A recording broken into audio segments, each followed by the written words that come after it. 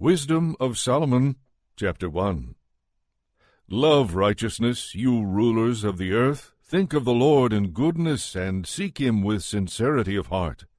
Because he is found by those who do not put him to the test, and manifests himself to those who do not distrust him. For perverse thoughts separate people from God, and when his power is tested, it exposes the foolish, because wisdom will not enter a deceitful soul, or dwell in a body enslaved to sin. For a holy and disciplined spirit will flee from deceit, and will leave foolish thoughts behind, and will be ashamed at the approach of unrighteousness. For wisdom is a kindly spirit, but will not free blasphemers from the guilt of their words, because God is witness of their inmost feelings, and a true observer of their hearts, and a hearer of their tongues. Because the Spirit of the Lord has filled the world, and that which holds all things together knows what is said. Therefore those who utter unrighteous things will not escape notice, and justice, when it punishes, will not pass them by. For inquiry will be made into the counsels of the ungodly, and a report of their words will come to the Lord, to convict them of their lawless deeds. Because a jealous ear hears all things, and the sound of grumbling does not go unheard. Beware then of useless grumbling, and keep your tongue from slander, because no secret word is without result, and a lying mouth destroys the soul. Do not invite death by the error of your life, or bring on destruction by the works of your hands, because God did not make death, and he does not delight in the death of the living, for he created all things so that they might exist. The generative forces of the world are wholesome, and there is no destructive poison in them, and the dominion of Hades is not on earth, for righteousness is immortal. But the ungodly, by their words and deeds, summon death. Considering him a friend, they pined away, and made a covenant with him, because they are fit to belong to his company. Wisdom of Solomon, chapter 2. For they reasoned unsoundly, saying to themselves, Short and sorrowful is our life, and there is no remedy when a life comes to its end, and no one has been known to return from Hades. For we were born by mere chance, and hereafter we shall be as though we had never been. For the breath in our nostrils is smoke, and reason is a spark kindled by the beating of our hearts. When it is extinguished, the body will turn to ashes, and the spirit will dissolve like empty air. Our name will be forgotten in time, and no one will remember our works. Our life will pass away like the traces of a cloud, and be scattered like mist that is chased by the rays of the sun and overcome by its heat. For our allotted time is the passing of a shadow, and there is no return from our death, because it is sealed up, and no one turns back. Come, therefore, let us enjoy the good things that exist, and make use of the creation to the full as in youth. Let us take our fill of costly wine and perfumes, and let no flower of spring pass us by. Let us crown ourselves with rosebuds before they wither. Let none of us fail to share in our revelry. Everywhere let us leave signs of enjoyment, because this is our portion, and this our lot. Let us oppress the righteous poor man. Let us not spare the widow, or regard the gray hairs of the aged. But let our might be our law of right, for what is weak proves itself to be useless. Let us lie in wait for the righteous man, because he is inconvenient to us and opposes our actions. He reproaches us for sins against the law, and accuses us of sins against our training. He professes to have knowledge of God, and calls himself a child of the Lord. He became to us a reproof of our thoughts. The very sight of him is a burden to us, because his manner of life is unlike that of others, and his ways are strange. We are considered by him as something base, and he avoids our ways as unclean. He calls the last end of the righteous happy, and boasts that God is his Father. Let us see if his words are true, and let us test what will happen at the end of his life. For if the righteous man is God's child, he will help him, and will deliver him from the hand of his adversaries. Let us test him with insult and torture, so that we may find out how gentle he is, and make trial of his forbearance. Let us condemn him to a shameful death, for according to what he says he will be protected. Thus they reasoned, but they were led astray, for their wickedness blinded them, and they did not know the secret purposes of God, nor hoped for the wages of holiness, nor discerned the prize for blameless souls. For God created us for incorruption, and made us in the image of his own eternity. But through the devil's envy death entered the world, and those who belong to his company experience it. Wisdom of Solomon, chapter 3. But the souls of the righteous are in the hand of God, and no torment will ever touch them. In the eyes of the foolish they seem to have died, and their departure was thought to be a disaster, and their going from us to be their destruction.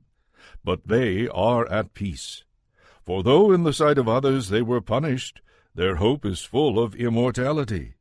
Having been disciplined a little, they will receive great good, because God tested them, and found them worthy of himself. Like gold in the furnace he tried them, and like a sacrificial burnt offering he accepted them. In the time of their visitation they will shine forth, and will run like sparks through the stubble. They will govern nations, and rule over peoples, and the Lord will reign over them forever. Those who trust in him will understand truth, and the faithful will abide with him in love, because grace and mercy are upon his holy ones, and he watches over his elect.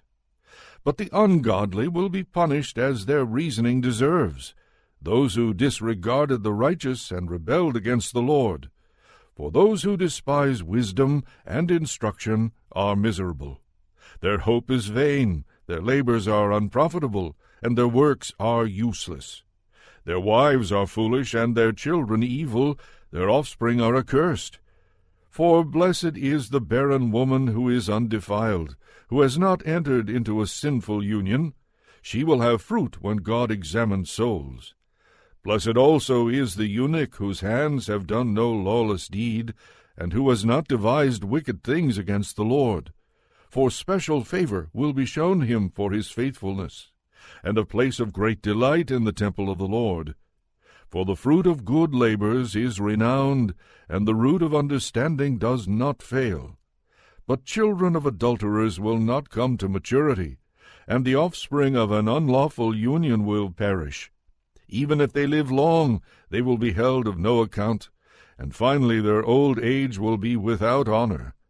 If they die young, they will have no hope, and no consolation on the day of judgment. For the end of an unrighteous generation is grievous. Wisdom of Solomon, chapter 4. Better than this is childlessness with virtue, for in the memory of virtue is immortality, because it is known both by God and by mortals. When it is present, people imitate it, and they long for it when it has gone. Throughout all time it marches, crowned in triumph, victor in the contest for prizes that are undefiled.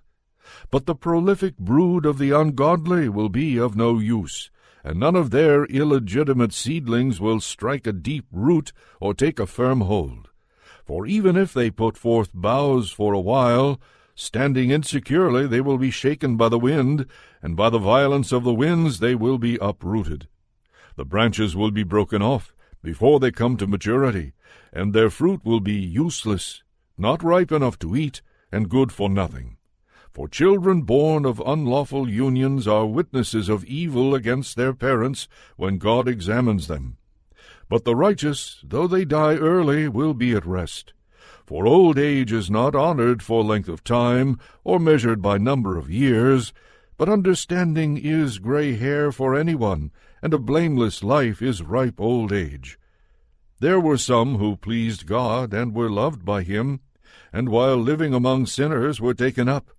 They were caught up so that evil might not change their understanding, or guile deceive their souls.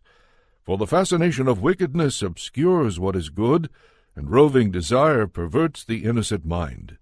Being perfected in a short time, they fulfilled long years, for their souls were pleasing to the Lord. Therefore he took them quickly from the midst of wickedness. Yet the people saw and did not understand, or take such a thing to heart, that God's grace and mercy are with his elect, and that he watches over his holy ones. The righteous who have died will condemn the ungodly who are living, and youth that is quickly perfected will condemn the prolonged old age of the unrighteous. For they will see the end of the wise, and will not understand what the Lord purposed for them, and for what he kept them safe. The unrighteous will see and will have contempt for them, but the Lord will laugh them to scorn. After this they will become dishonored corpses, and an outrage among the dead forever, because he will dash them speechless to the ground, and shake them from the foundations. They will be left utterly dry and barren, and they will suffer anguish, and the memory of them will perish. They will come with dread when their sins are reckoned up, and their lawless deeds will convict them to their face. Wisdom of Solomon, chapter 5. Then the righteous will stand with great confidence in the presence of those who have oppressed them, and those who make light of their labors. When the unrighteous see them, they will be shaken with dreadful fear, and they will be amazed at the unexpected salvation of the righteous. They will speak to one another in repentance, and in anguish of spirit they will groan and say, "These are persons whom we once held in derision, and made a byword of reproach. Fools that we were! We thought that their lives were madness, and that their end was without honor. Why have they been numbered among the children of God? And why is their lot among the saints? So it was we who strayed from the way of truth, and the light of righteousness did not shine on us, and the sun did not rise upon us. We took our fill of the paths of lawlessness and destruction, and we journeyed through trackless deserts, but the way of the Lord we have not known. What has our arrogance profited us? And what good has our boasted wealth brought us? All those things have vanished like a shadow, and like a rumor that passes by, like a ship that sails through the billowy water, and when it has passed no trace can be found, no track of its keel in the waves. Or as, when a bird flies through the air, no evidence of its passage is found. The light air, lashed by the beat of its pinions, and pierced by the force of its rushing flight, is traversed by the movement of its wings, and afterward no sign of its coming is found there. Or as, when an arrow is shot at a target, the air, thus divided, comes together at once, so that no one knows its pathway. So we also, as soon as we were born, ceased to be, and we had no sign of virtue to show, but were consumed in our wickedness. Because the hope of the ungodly is like thistledown carried by the wind, and like a light frost driven away by a storm, it is dispersed like smoke before the wind, and it passes like the remembrance of a guest who stays but a day. But the righteous live forever, and their reward is with the Lord. The Most High takes care of them. Therefore they will receive a glorious crown and a beautiful diadem from the hand of the Lord, because with his right hand he will cover them, and with his arm he will shield them. The Lord will take his zeal as his whole armor, and will arm all creation to repel his enemies.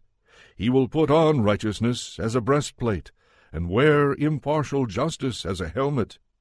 He will take holiness as an invincible shield, and sharpen stern wrath for a sword, and creation will join with him to fight against his frenzied foes.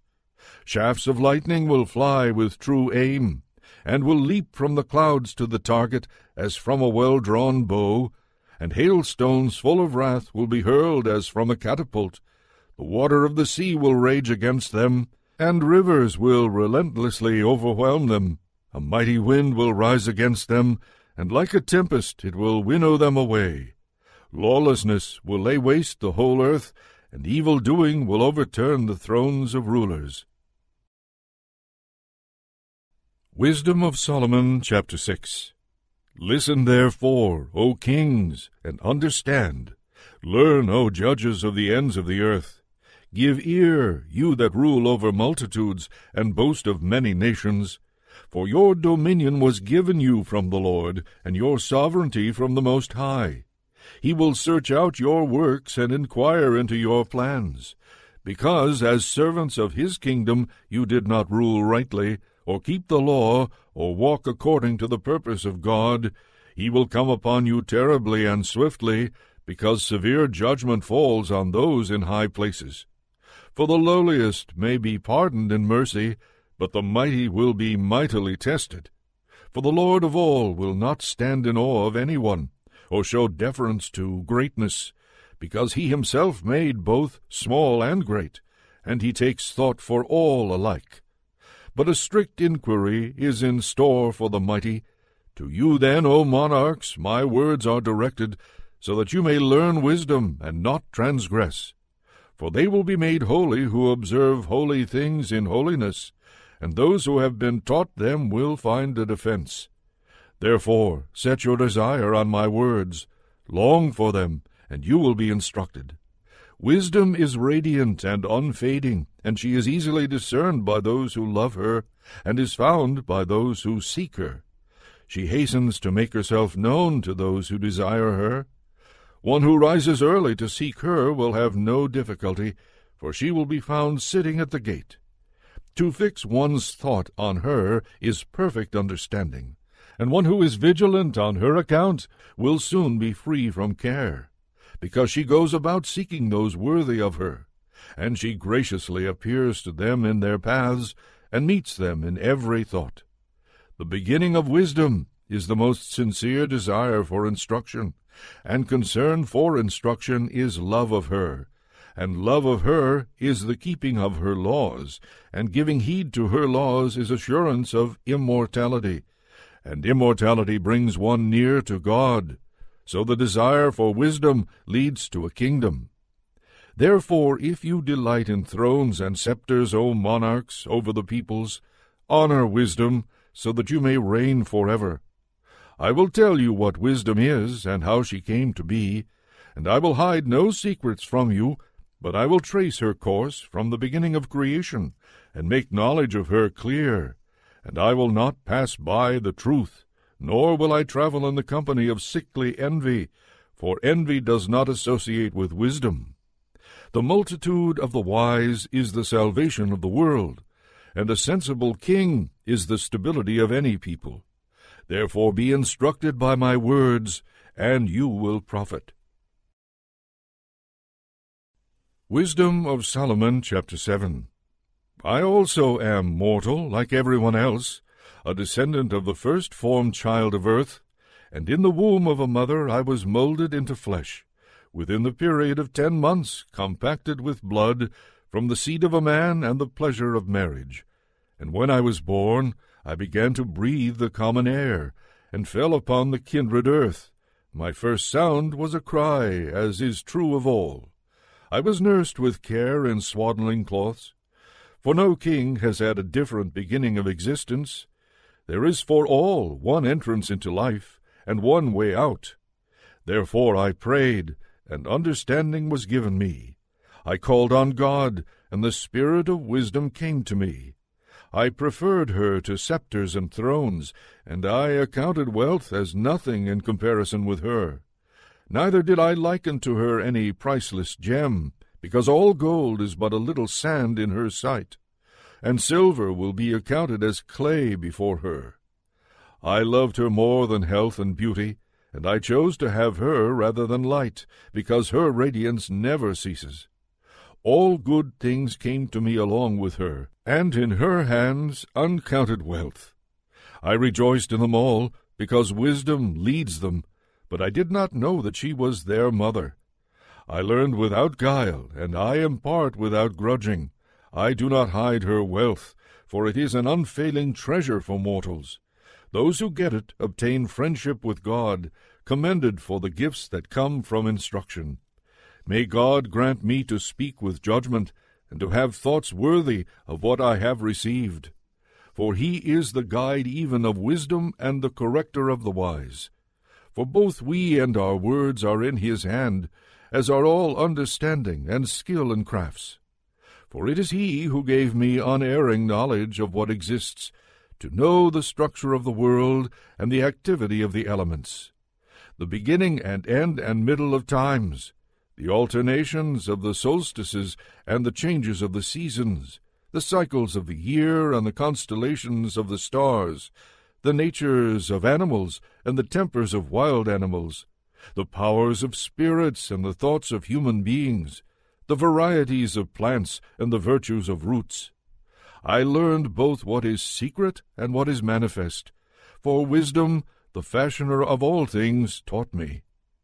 There is in her a spirit that is intelligent, holy, unique, manifold, subtle, mobile, clear, unpolluted, distinct, invulnerable, loving the good, keen, irresistible, beneficent, humane, steadfast, sure, free from anxiety, all-powerful, overseeing all, and penetrating through all spirits, that are intelligent, pure, and altogether subtle.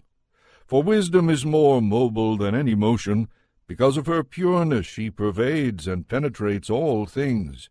For she is a breath of the power of God, and a pure emanation of the glory of the Almighty. Therefore nothing defiled gains entrance into her, for she is a reflection of eternal light, a spotless mirror of the working of God, and an image of His goodness. Although she is but one, she can do all things, and while remaining in herself, she renews all things. In every generation she passes into holy souls, and makes them friends of God and prophets. For God loves nothing so much as the person who lives with wisdom. She is more beautiful than the sun, and excels every constellation of the stars. Compared with the light she is found to be superior, for it is succeeded by the night, but against wisdom evil does not prevail. Wisdom of Solomon, chapter 8. She reaches mightily from one end of the earth to the other, and she orders all things well. I loved her and sought her from my youth. I desired to take her for my bride, and became enamored of her beauty. She glorifies her noble birth by living with God, and the Lord of all loves her. For she is an initiate in the knowledge of God, and an associate in His works. If riches are a desirable possession in life, what is richer than wisdom, the active cause of all things? And if understanding is effective, who more than she is fashioner of what exists?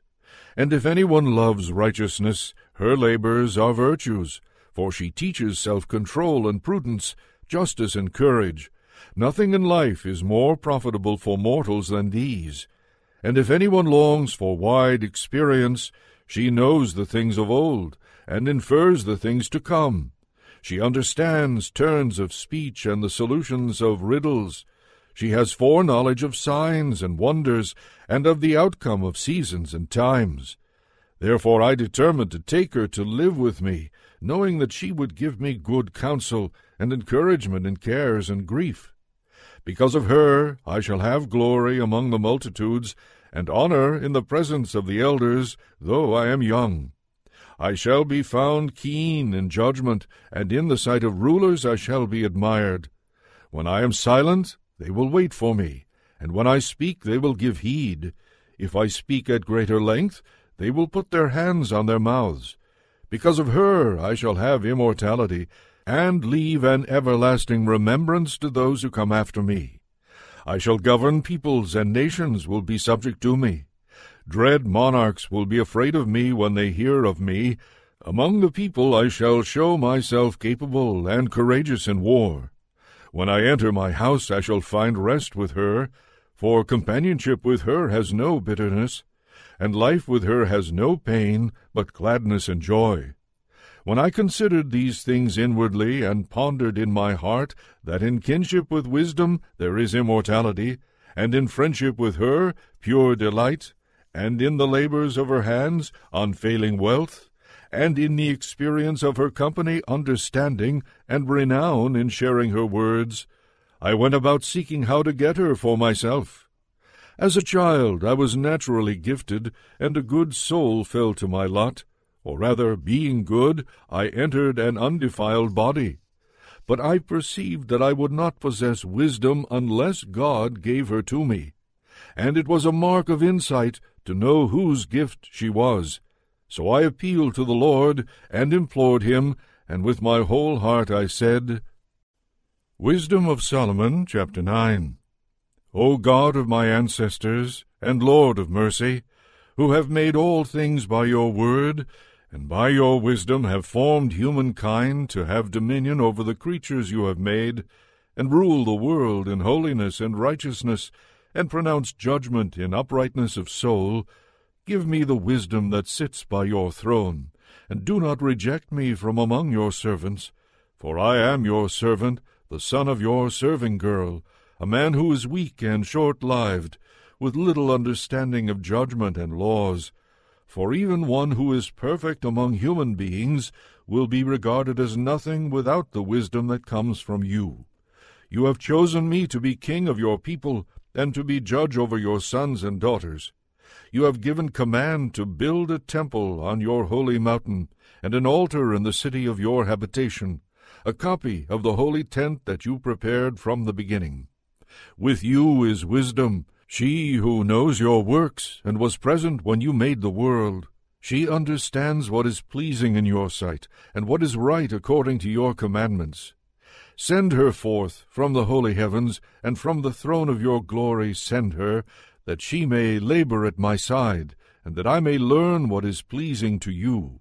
For she knows and understands all things, and she will guide me wisely in my actions, and guard me with her glory. Then my works will be acceptable, and I shall judge your people justly, and shall be worthy of the throne of my Father. For who can learn the counsel of God, or who can discern what the Lord wills? For the reasoning of mortals is worthless, and our designs are likely to fail. For a perishable body weighs down the soul, and this earthly tent burdens the thoughtful mind.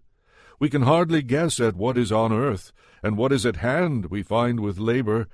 But who has traced out what is in the heavens?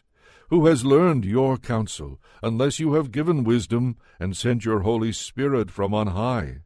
And thus the paths of those on earth were set right, and people were taught what pleases you, and were saved by wisdom.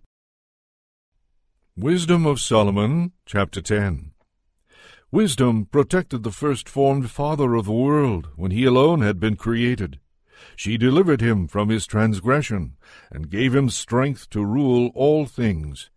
But when an unrighteous man departed from her in his anger, he perished, because in rage he killed his brother.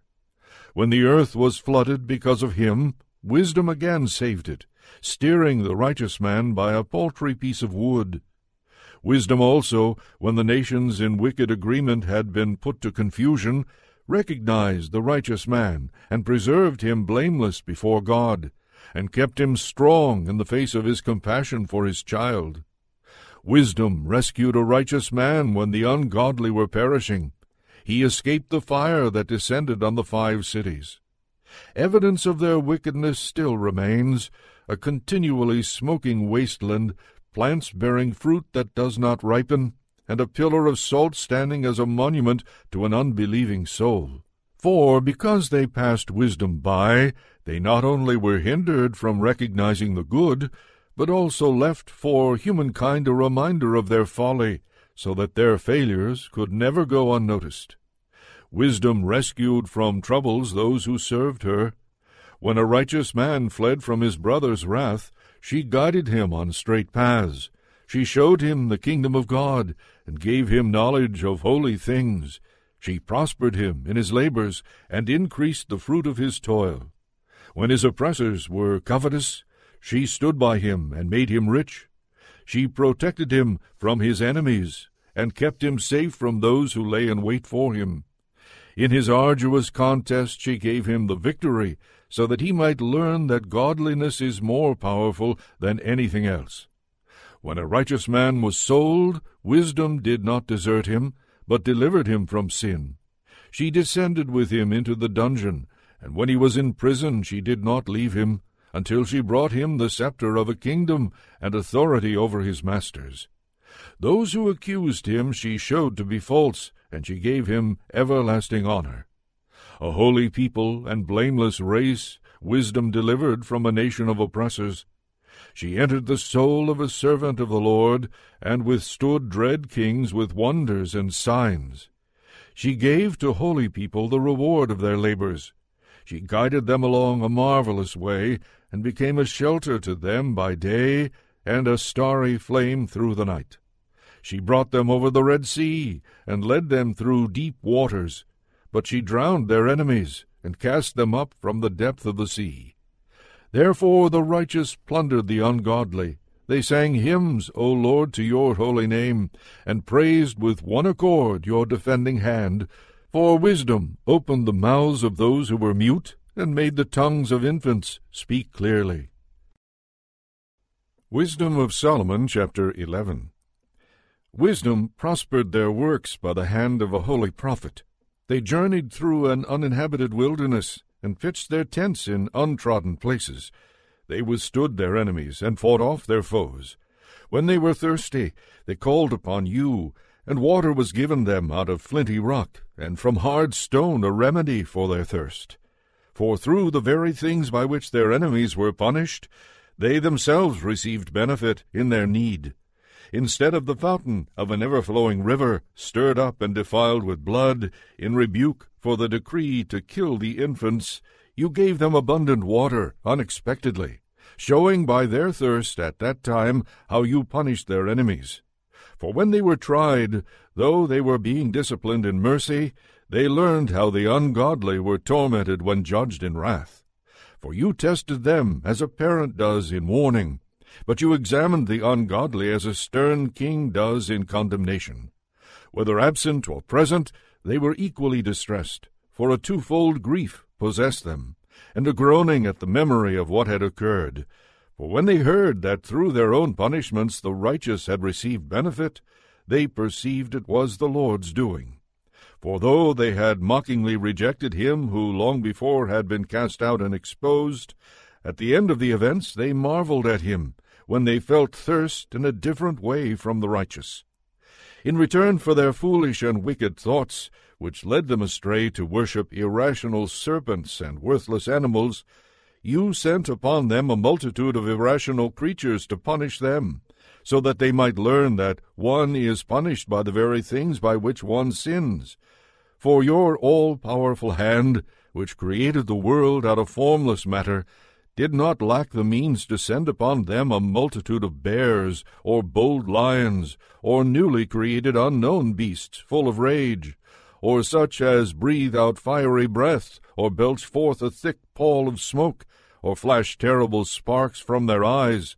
Not only could the harm they did destroy people, but the mere sight of them could kill by fright. Even apart from these, people could fall at a single breath when pursued by justice, and scattered by the breath of your power. But you have arranged all things by measure and number and weight. For it is always in your power to show great strength, and who can withstand the might of your arm? Because the whole world before you is like a speck that tips the scales, and like a drop of morning dew that falls on the ground. But you are merciful to all, for you can do all things, and you overlook people's sins so that they may repent. For you love all things that exist, and detest none of the things that you have made, for you would not have made anything if you had hated it. How would anything have endured if you had not willed it? Or how would anything not called forth by you have been preserved? You spare all things, for they are yours, O Lord, you who love the living. Wisdom of Solomon, chapter 12. For your immortal spirit is in all things. Therefore you correct little by little those who trespass, and you remind and warn them of the things through which they sin, so that they may be freed from wickedness, and put their trust in you, O Lord. Those who lived long ago in your holy land you hated for their detestable practices, their works of sorcery and unholy rites, their merciless slaughter of children, and their sacrificial feasting on human flesh and blood. These initiates from the midst of a heathen cult, these parents who murder helpless lives, you will to destroy by the hands of our ancestors, so that the land most precious of all to you might receive a worthy colony of the servants of God. But even these you spared, since they were but mortals, and sent wasps as forerunners of your army to destroy them little by little, though you were not unable to give the ungodly into the hands of the righteous in battle, or to destroy them at one blow by dread wild animals, or your stern word. But judging them little by little, you gave them an opportunity to repent, though you were not unaware that their origin was evil, and their wickedness inborn, and that their way of thinking would never change. For they were an accursed race from the beginning, and it was not through fear of anyone that you left them unpunished for their sins. For who will say, What have you done? Or will resist your judgment? Who will accuse you for the destruction of nations that you made, or who will come before you to plead as an advocate for the unrighteous? For neither is there any God besides you, whose care is for all people, to whom you should prove that you have not judged unjustly, nor can any king or monarch confront you about those whom you have punished. You are righteous, and you rule all things righteously, deeming it alien to your power to condemn anyone who does not deserve to be punished. For your strength is the source of righteousness, and your sovereignty over all causes you to spare all. For you show your strength when people doubt the completeness of your power, and you rebuke any insolence among those who know it. Although you are sovereign in strength, you judge with mildness, and with great forbearance you govern us, for you have power to act whenever you choose. Through such works you have taught your people that the righteous must be kind, and you have filled your children with good hope, because you give repentance for sins. For if you punished with such great care and indulgence the enemies of your servants and those deserving of death, granting them time and opportunity to give up their wickedness, with what strictness you have judged your children, to whose ancestors you gave oaths and covenants full of good promises. So while chastening us, you scourge our enemies 10,000 times more, so that when we judge, we may meditate upon your goodness, and when we are judged, we may expect mercy. Therefore those who lived unrighteously, in a life of folly, you tormented through their own abominations. For they went far astray on the paths of error, accepting as gods those animals that even their enemies despised. They were deceived like foolish infants. Therefore, as though to children who cannot reason, you sent your judgment to mock them. But those who have not heeded the warning of mild rebukes will experience the deserved judgment of God. For when in their suffering they became incensed at those creatures that they had thought to be gods, being punished by means of them, they saw and recognized as the true God, the one whom they had before refused to know. Therefore the utmost condemnation came upon them. Wisdom of Solomon, chapter 13. For all people who were ignorant of God were foolish by nature, and they were unable from the good things that are seen to know the one who exists, nor did they recognize the artisan while paying heed to his works. But they supposed that either fire or wind or swift air, or the circle of the stars, or turbulent water, or the luminaries of heaven were the gods that rule the world. If through delight in the beauty of these things people assumed them to be gods, let them know how much better than these is their Lord, for the author of beauty created them. And if people were amazed at their power and working, let them perceive from them how much more powerful is the one who formed them. For from the greatness and beauty of created things comes a corresponding perception of their Creator. Yet these people are little to be blamed, for perhaps they go astray while seeking God and desiring to find Him. For while they live among His works, they keep searching, and they trust in what they see, because the things that are seen are beautiful. Yet again, not even they are to be excused, for if they had the power to know so much that they could investigate the world, how did they fail to find sooner the Lord of these things? But miserable, with their hopes set on dead things, are those who give the name gods to the works of human hands, gold and silver fashioned with skill, and likenesses of animals, or a useless stone, the work of an ancient hand. A skilled woodcutter may saw down a tree easy to handle, and skillfully strip off its bark, and then with pleasing workmanship make a useful vessel that serves life's needs, and burn the cast-off pieces of his work to prepare his food and eat his fill. But a cast-off piece from among them, useful for nothing, a stick crooked and full of knots, he takes and carves with care in his leisure, and shapes it with skill gained in idleness. He forms it in the likeness of a human being, or makes it like some worthless animal, giving it a coat of red paint, and coloring its surface red, and covering every blemish in it with paint. Then he makes a suitable niche for it, and sets it in the wall, and fastens it there with iron. He takes thought for it, so that it may not fall, because he knows that it cannot help itself, for it is only an image, and has need of help. When he prays about possessions and his marriage and children, he is not ashamed to address a lifeless thing. For health he appeals to a thing that is weak. For life he prays to a thing that is dead. For aid he entreats a thing that is utterly inexperienced. For a prosperous journey, a thing that cannot take a step. For money-making and work and success with his hands, he asks strength of a thing whose hands have no strength. Wisdom of Solomon, chapter 14.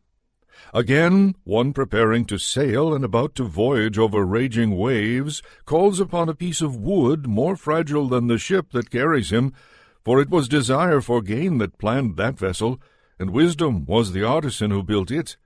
But it is your providence, O Father, that steers its course, because you have given it a path in the sea, and a safe way through the waves, showing that you can save from every danger, so that even a person who lacks skill may put to sea.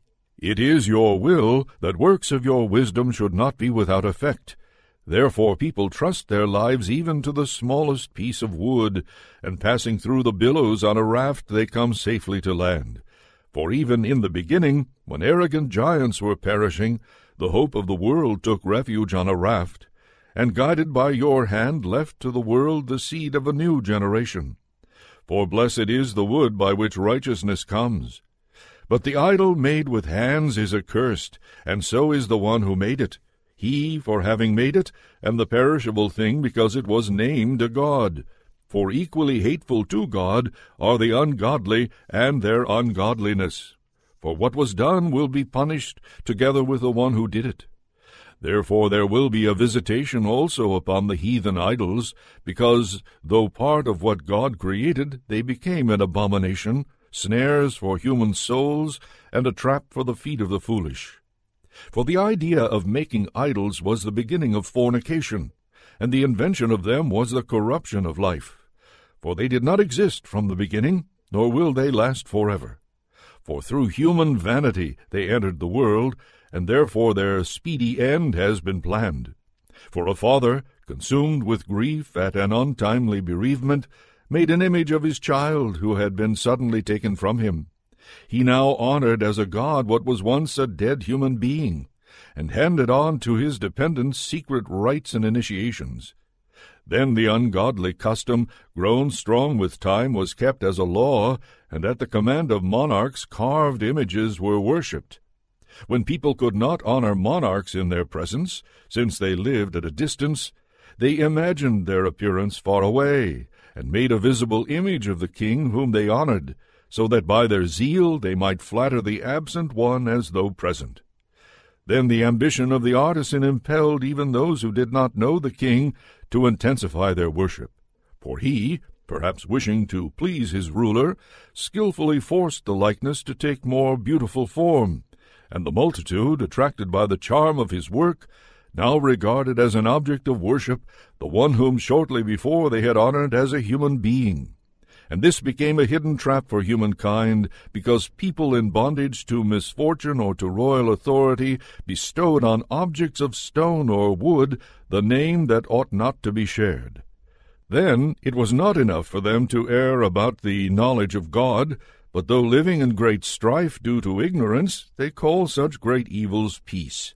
For whether they kill children in their initiations, or celebrate secret mysteries, or hold frenzied revels with strange customs, they no longer keep either their lives or their marriages pure, but they either treacherously kill one another, or grieve one another by adultery, and all is a raging riot of blood and murder, theft and deceit, corruption, faithlessness, tumult, perjury, confusion over what is good, forgetfulness of favors, defiling of souls, sexual perversion, disorder in marriages, adultery, and debauchery. For the worship of idols not to be named is the beginning and cause and end of every evil. For their worshippers either rave in exultation, or prophesy lies, or live unrighteously, or readily commit perjury. For because they trust in lifeless idols, they swear wicked oaths and expect to suffer no harm. But just penalties will overtake them on 2 counts, because they thought wrongly about God in devoting themselves to idols, and because in deceit they swore unrighteously through contempt for holiness.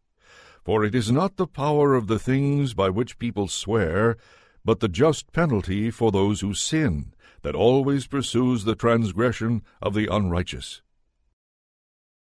Wisdom of Solomon, chapter 15. But you, our God, are kind and true, patient, and ruling all things in mercy. For even if we sin, we are yours, knowing your power, but we will not sin, because we know that you acknowledge us as yours. For to know you is complete righteousness, and to know your power is the root of immortality. For neither has the evil intent of human art misled us, nor the fruitless toil of painters, of figures stained with varied colors, whose appearance arouses yearning in fools, so that they desire the lifeless form of a dead image. Lovers of evil things, and fit for such objects of hope, are those who either make or desire or worship them.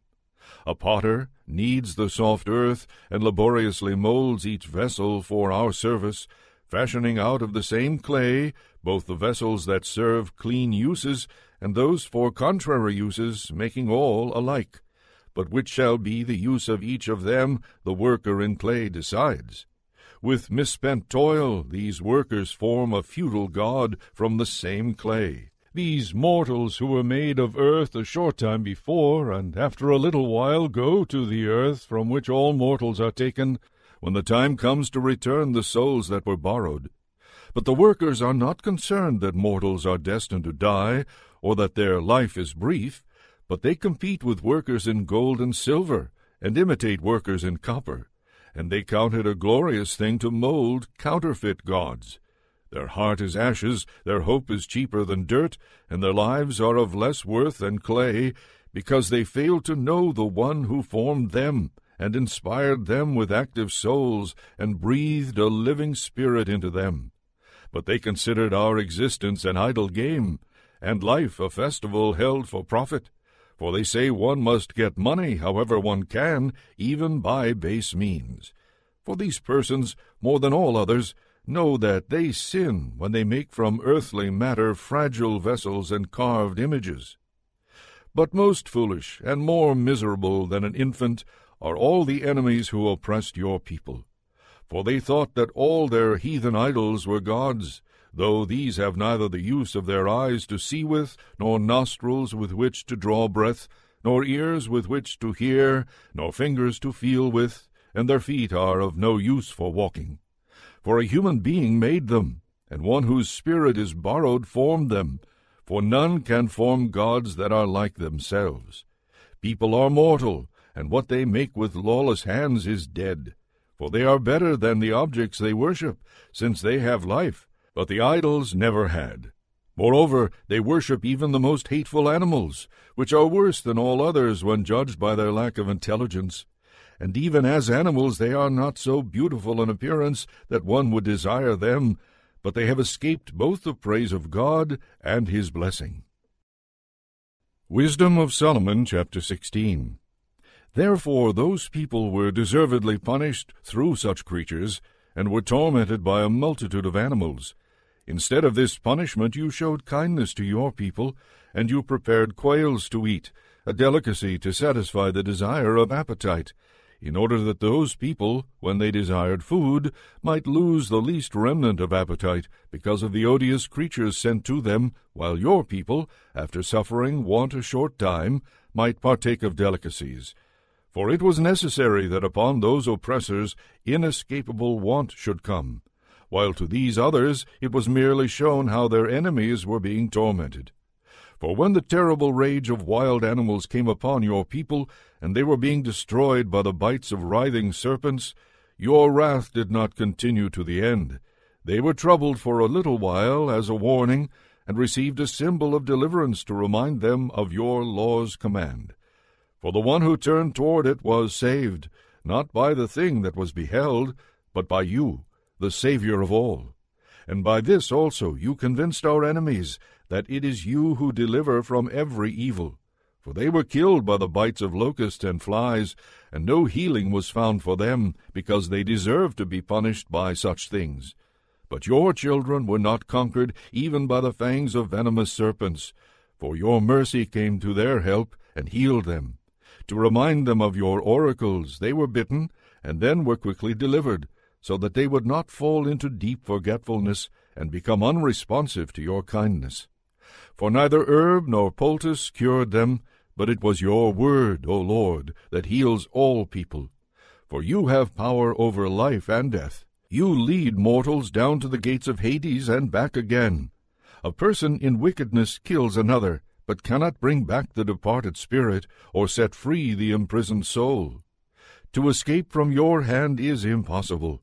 For the ungodly, refusing to know you, were flogged by the strength of your arm, pursued by unusual rains and hail and relentless storms, and utterly consumed by fire. For, most incredible of all, in water, which quenches all things, the fire had still greater effect, for the universe defends the righteous.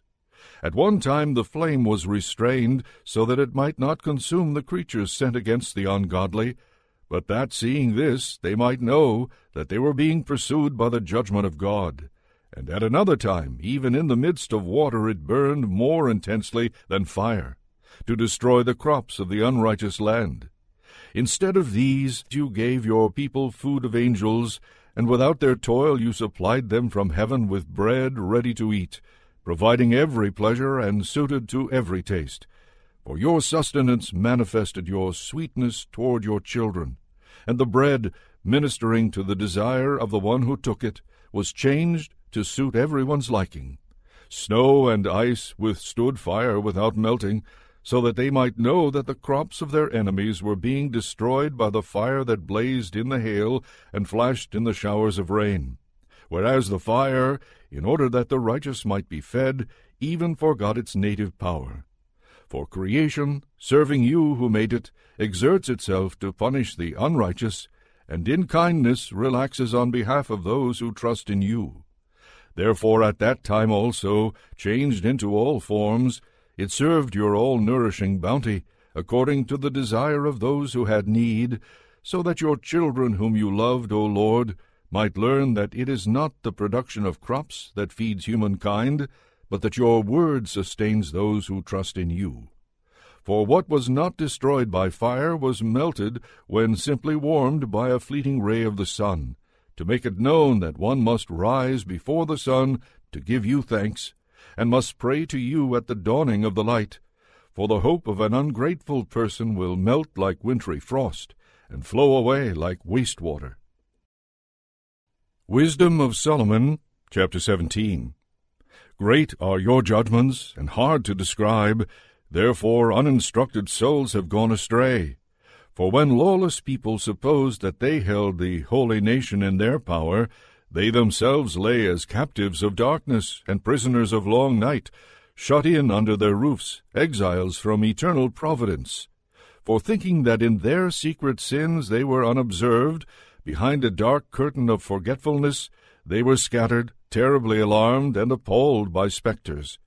For not even the inner chamber that held them protected them from fear, but terrifying sounds rang out around them, and dismal phantoms with gloomy faces appeared. and no power of fire was able to give light, nor did the brilliant flames of the stars avail to illumine that hateful night. Nothing was shining through to them except a dreadful, self-kindled fire, and in terror they deemed the things that they saw to be worse than that unseen appearance.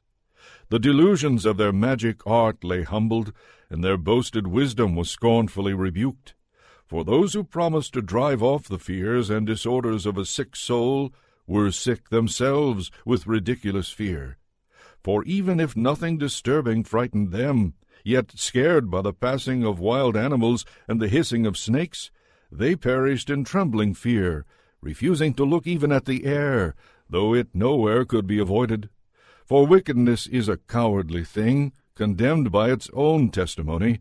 Distressed by conscience, it has always exaggerated the difficulties. For fear is nothing but a giving up of the helps that come from reason, and hope, defeated by this inward weakness, prefers ignorance of what causes the torment. But throughout the night, which was really powerless, and which came upon them from the recesses of powerless Hades, they all slept the same sleep, and now were driven by monstrous spectres, and now were paralyzed by their souls' surrender, for sudden and unexpected fear overwhelmed them. And whoever was there fell down, and thus was kept shut up in a prison not made of iron. For whether they were farmers or shepherds, or workers who toiled in the wilderness, they were seized, and endured the inescapable fate, for with one chain of darkness they all were bound. Whether there came a whistling wind, or a melodious sound of birds in wide-spreading branches, or the rhythm of violently rushing water, or the harsh crash of rocks hurled down, or the unseen running of leaping animals, or the sound of the most savage roaring beasts, or an echo thrown back from a hollow of the mountains, it paralyzed them with terror. For the whole world was illumined with brilliant light, and went about its work unhindered, while over those people alone heavy night was spread, an image of the darkness that was destined to receive them. But still heavier than darkness were they to themselves. Wisdom of Solomon, chapter 18. But for your holy ones there was very great light. Their enemies heard their voices, but did not see their forms, and counted them happy for not having suffered, and were thankful that your holy ones, though previously wronged, were doing them no injury. And they begged their pardon for having been at variance with them. Therefore you provided a flaming pillar of fire as a guide for your people's unknown journey, and a harmless sun for their glorious wandering. For their enemies deserved to be deprived of light and imprisoned in darkness, those who had kept your children imprisoned, through whom the imperishable light of the law was to be given to the world. When they had resolved to kill the infants of your holy ones, and one child had been abandoned and rescued, you in punishment took away a multitude of their children, and you destroyed them altogether by a mighty flood. That night was made known beforehand to our ancestors, so that they might rejoice in sure knowledge of the oaths in which they trusted. The deliverance of the righteous and the destruction of their enemies were expected by your people.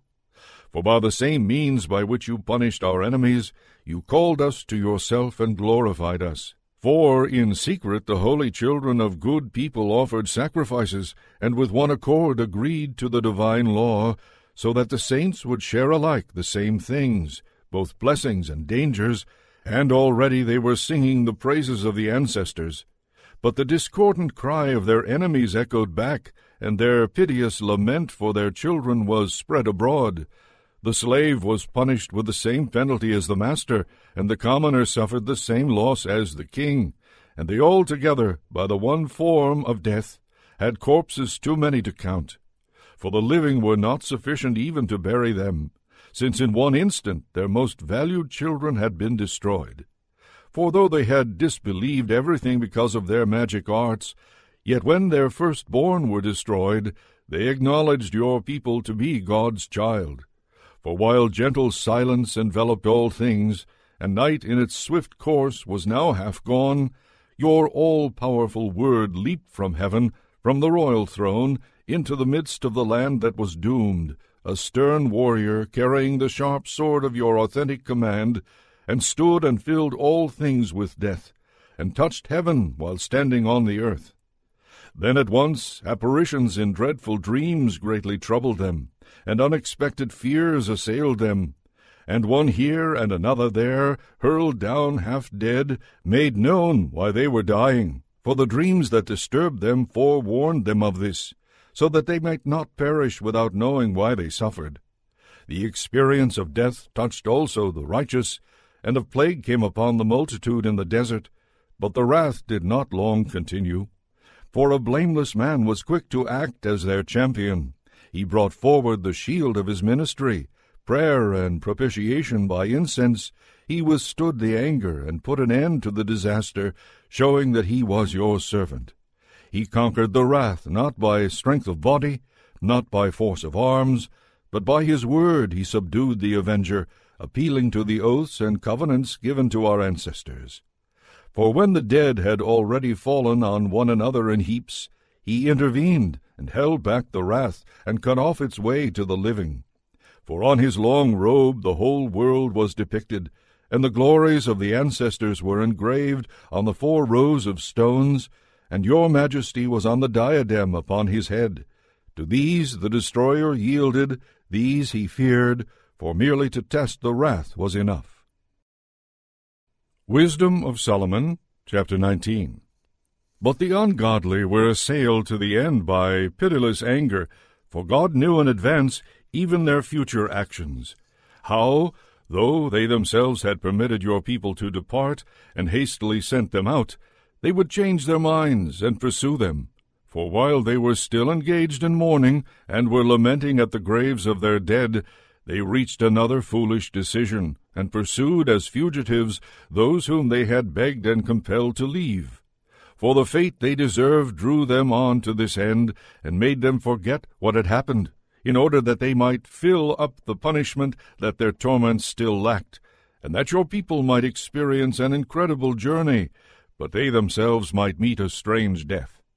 For the whole creation in its nature was fashioned anew, complying with your commands, so that your children might be kept unharmed. The cloud was seen overshadowing the camp, and dry land emerging where water had stood before, an unhindered way out of the Red Sea, and a grassy plain out of the raging waves, where those protected by your hand passed through as one nation after gazing on marvelous wonders. For they ranged like horses and leaped like lambs, praising you, O Lord, who delivered them. For they still recalled the events of their sojourn, how instead of producing animals the earth brought forth gnats, and instead of fish the river spewed out vast numbers of frogs. Afterward they saw also a new kind of birds, when desire led them to ask for luxurious food, for to give them relief quails came up from the sea. The punishments did not come upon the sinners without prior signs in the violence of thunder, for they justly suffered because of their wicked acts, for they practiced a more bitter hatred of strangers. Others had refused to receive strangers when they came to them, but these made slaves of guests who were their benefactors. And not only so, but while punishment of some sort will come upon the former for having received strangers with hostility, the latter, having first received them with festal celebrations, afterward afflicted with terrible sufferings those who had already shared the same rites. They were stricken also with loss of sight, just as were those at the door of the righteous man, when, surrounded by yawning darkness, all of them tried to find the way through their own doors. For the elements changed places with one another, as on a harp the notes vary the nature of the rhythm, while each note remains the same. This may be clearly inferred from the sight of what took place. For land animals were transformed into water creatures, and creatures that swim moved over to the land. Fire, even in water, retained its normal power, and water forgot its fire-quenching nature. Flames, on the contrary, failed to consume the flesh of perishable creatures that walked among them, nor did they melt the crystalline, quick-melting kind of heavenly food. For in everything, O Lord, you have exalted and glorified your people, and you have not neglected to help them at all times and in all places.